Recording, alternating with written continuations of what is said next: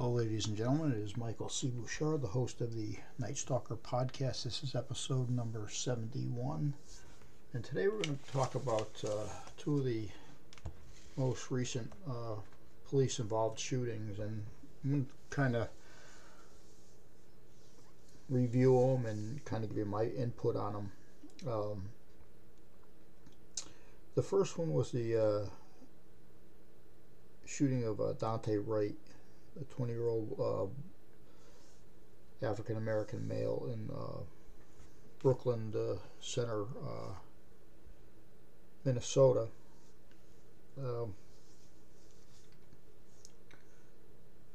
Daunte Wright, at the time of the shooting, was operating a motor vehicle that was stopped over for a registration violation. Mr. Wright was taken out of the car while conducting a background check. It was discovered that there was a warrant for his arrest. I'm going to be factual about this, and I know a lot of people are going to get up in arms with it, but it is what it is, and the facts are the facts, and we have to all stop hiding behind things. When Mr. Wright discovered that he was going to be taken in custody, he attempted to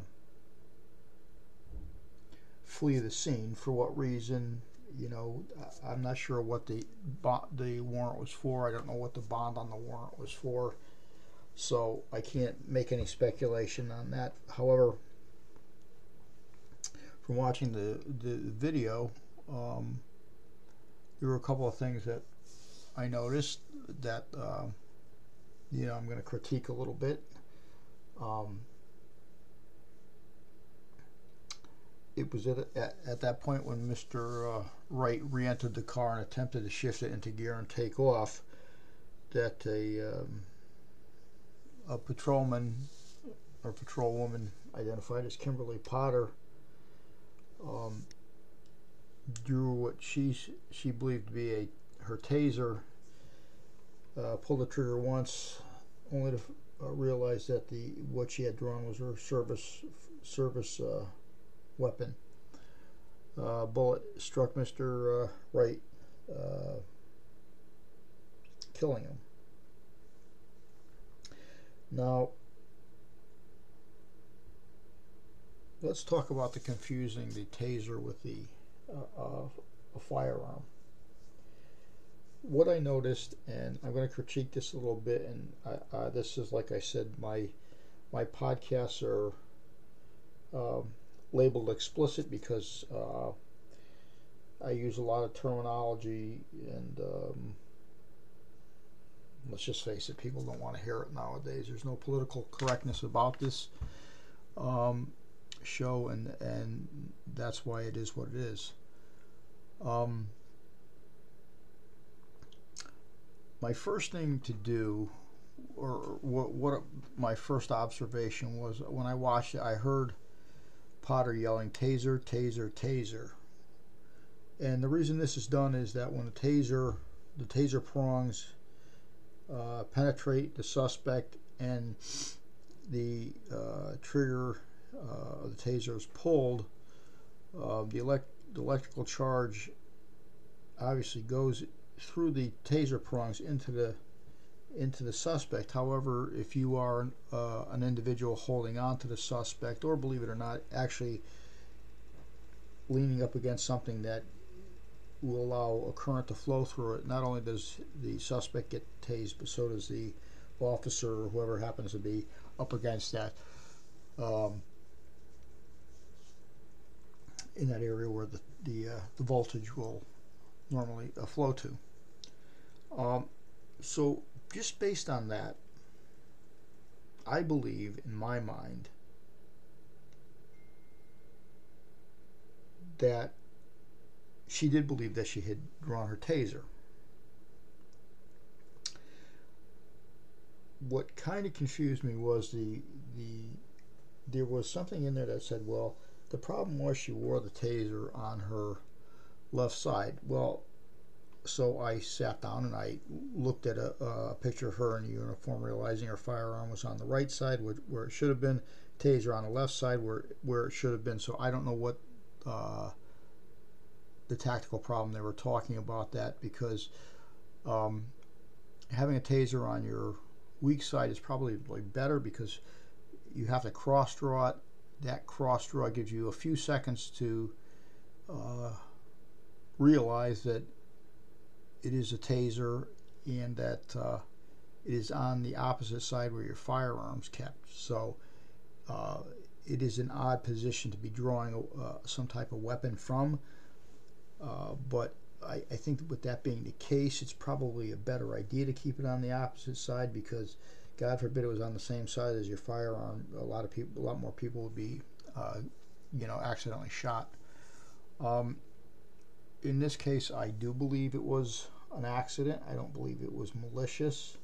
Although what I didn't like was there was a span of time, maybe 4 seconds, 5 seconds, where her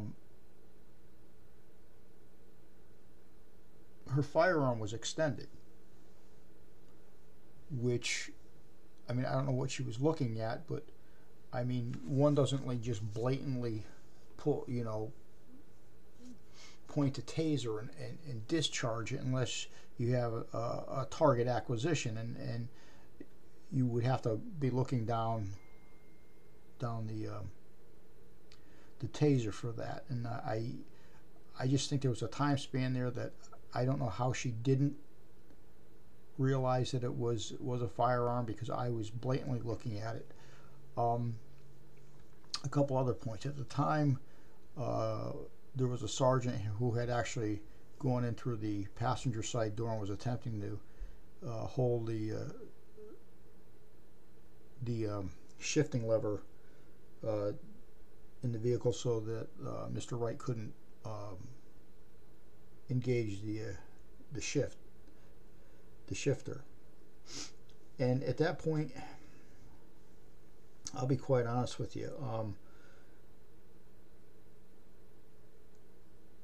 with the possibility of the officer that was inside the car being flung out or hurt, sustaining serious injury or death, I hate to be the bearer of bad news, but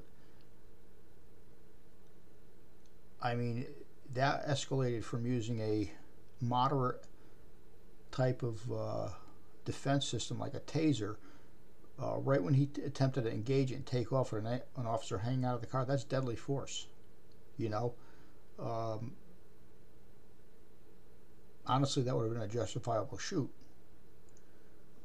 However, I think what happened was the media picked it up too fast.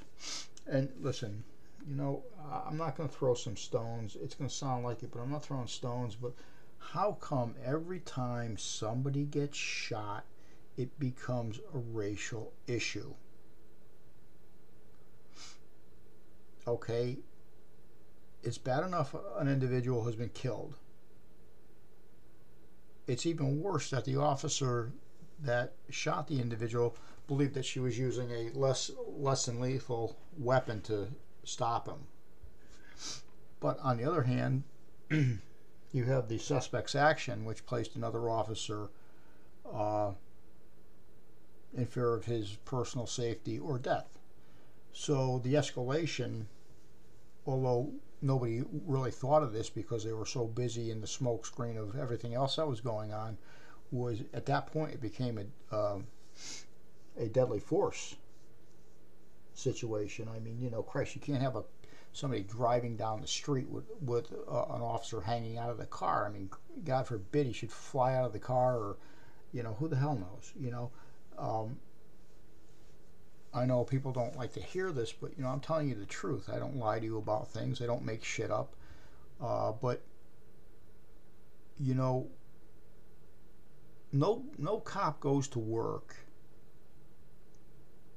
ever saying, I want to be involved in a high-speed pursuit or I want to shoot somebody.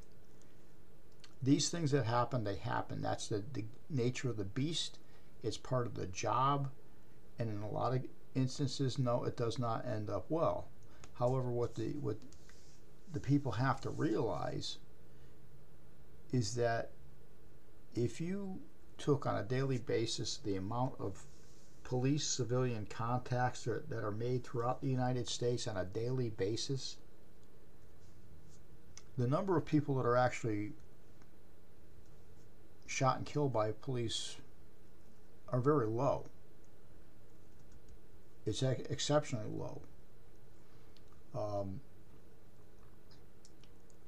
The problem you have nowadays is between these these gang shootings and all of this shit. Their fatality rate is a heck of a lot higher than law enforcement. But you have to blame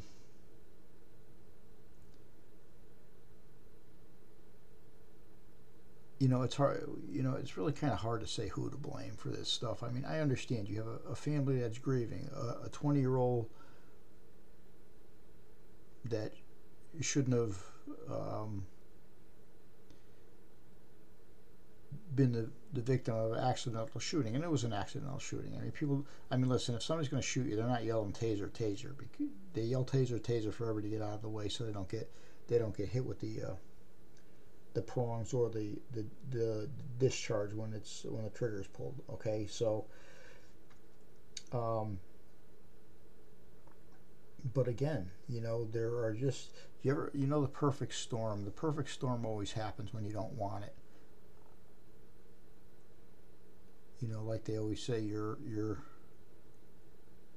sometimes your best wish is always your worst wish, or the worst thing that ever happened to you.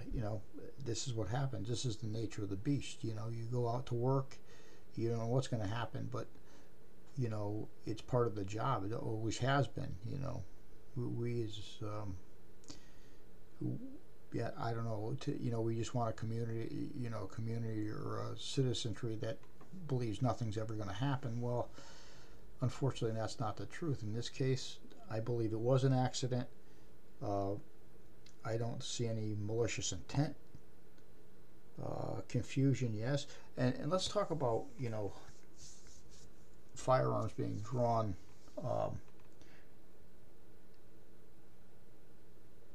instead of the taser. Not that there's a ton of them, but, it's been common. I mean, that's just how it is. The brain, when something happens, you're struggling with somebody outside of a car. You're trying to, detain them, control them, handcuff them, struggle at the same time.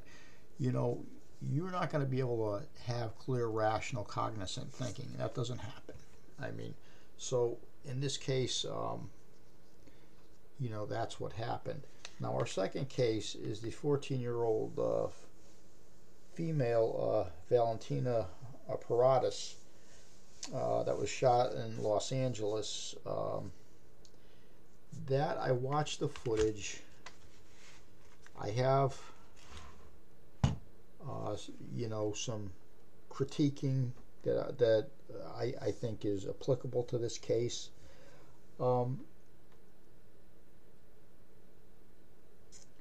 Once again, this shooting, even though a law enforcement officer was involved, was not based on any malicious intent. But then again, here we go. Everybody is in an uprising. Listen, I understand that it's something that should have never happened. I understand the family's upset, this and that, and all this stuff. But unfortunately, things like this happen. But let me go to my critiquing. Okay, the individual that was the suspect, Daniel Lopez, had been swinging around a heavy metal bike chain. He assaulted a few people, one female seriously. The police entered the building, set up a search pattern. The issue I have with it, this is a department store. Think of the distance of a department store. Think of the setup of a department store. You go up and down the aisles shopping, small aisles, maybe 4 feet wide, confined spaces, multiple people in the building. No need for rifles. Rifles shouldn't have even been brought into that building. I don't care what anybody says, because here's the problem. You have a rifle, you have a handgun on you. If that suspect, if you engage him in a physical confrontation, not only do you have to worry about securing a rifle, but you also have to worry about securing a handgun. The distance that any shooting is going to occur is going to be probably pretty close quarters. When I say close corners, I mean within 50 feet. The rifles were 5.56 caliber, bullets moving over 3,000 feet a second. Although it's a lightweight bullet, 62 to 67 grains possibly. Very powerful, too powerful for a situation like that. A handgun in that situation, 40 caliber, 45, even 9mm, lacking the speed of the rifle. And I'm playing the would have, could have, should have game, but there would have been a smaller chance of that bullet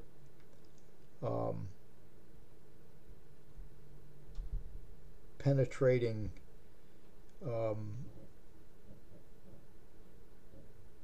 the surface of the wall, just because it moves at a slower speed. The bullet is heavier. Bullets like handgun bullets mushroom faster. They slow down faster. They don't have the penetration power, and at that distance that the individual shot, a handgun would have been quite sufficient. I'm not sure why there just wasn't I mean, listen, I get it. He beat one woman up pretty severely, and the cops didn't know where this guy was going to come out from, and nobody wants to get hurt.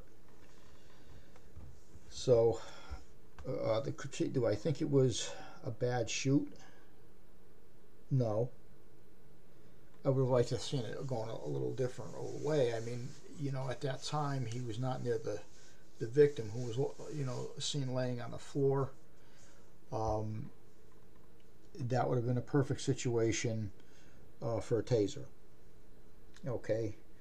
The chain he had was only a couple feet long. Taser has a good 15 to 25 feet.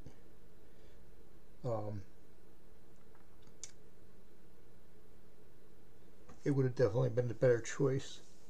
Rifle, unless you're outside, is not a good choice. They're bulky. I mean, think about it. If you have to go into a small hallway, you got to worry about maneuvering. You have to, just too much horse. It's just too fast and too powerful for a smaller confined area like that. But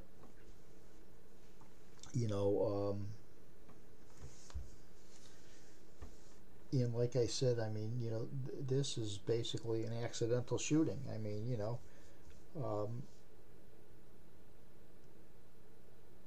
and unfortunately, these type of shootings you just can't make go away. It's just how it is. So,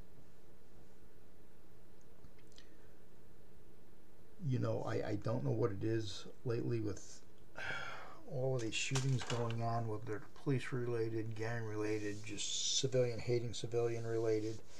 But it's becoming a very big crisis now. What shocked, well, I don't know if it shocked me or not, but when who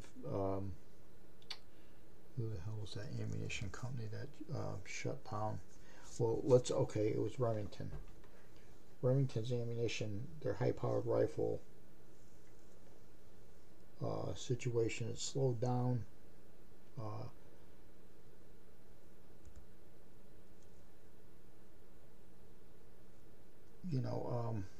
just lost my train of thought here. I was actually looking at another case here real fast, and I just lost my train of thought. Excuse me. Um, yeah, so I do have critiquing about that. Just the wrong weapon for the, just the wrong type of weapon for entering a building like that. I mean, let's face it. You have a lot of people in that area, and that's heavy duty firepower. You don't need to have that in the building. But again, it was accidental. Um, you know, both of them were accidental. One thought she had a taser instead of a handgun. The other one thought that, they fired rounds, not realizing there were people behind the wall. Unfortunately, these are accidents that happen. And unfortunately, with accidents like this, the outcome is tragic. I mean, there's no way you can't say either one of these are. They are, and don't think for a second that the law enforcement community doesn't feel it as much as everybody else does, because we do. And sometimes we understand it more than the civilian entity out in the street, is because we are the people that have to deploy this type of measures to keep things under control. So we do understand it. We do sympathize with it. I mean, unfortunately, a mistake like that is a mistake. It's not intentional. It's not malice. It's just sometimes very poor judgment, obviously. So, but with that being said, this is episode 71. I didn't run it too long. I don't think it was like 21 minutes. Normally we're in 30 to 40. I will be getting back to you with you guys out there. You're really crazy. You're kind of creepy sometimes. You're scared the hell out of me, because people love dead bodies. And what is this thing they like dead bodies in boxes? That is really like freaky. When I look at my episode guide and see how many people are looking at one, it's always somebody that's been found in a box that gets the highest ratings. I don't know what it is. Maybe it's just me, but yeah, it's pretty creepy. But until the next time, just remember, like I always tell you, when you are out in a dark place, a dark room, a dark alley, first ask yourself, what are you there for? Because that would be my question. And then make sure you know where the back, front, or any side doors or windows are, because when it hits the fan, it hits the fan, and then nobody's going to find your dead body out in the woods anyway, until the birds start picking at you and they're flying around and people are watching up in the air and watching your dead shit get eaten up. So like I said, with that being said, this was episode 71. We are going to try to shoot for 72 before the New Year's. I don't know what that's going to be, but I will guarantee you it will be about either some really bizarre disappearances or homicides. I can't guarantee you that any of them are going to be homicides or bodies recovered or found in a box. I mean, I suppose I could research some of that and do some of that, because that seems to be just seems to be bringing a lot of attention to the website. Our numbers are increasing by, it's insane. I mean, the numbers for this podcast are just going up so high that it's a good thing, I guess. Like I said, share it with your friends.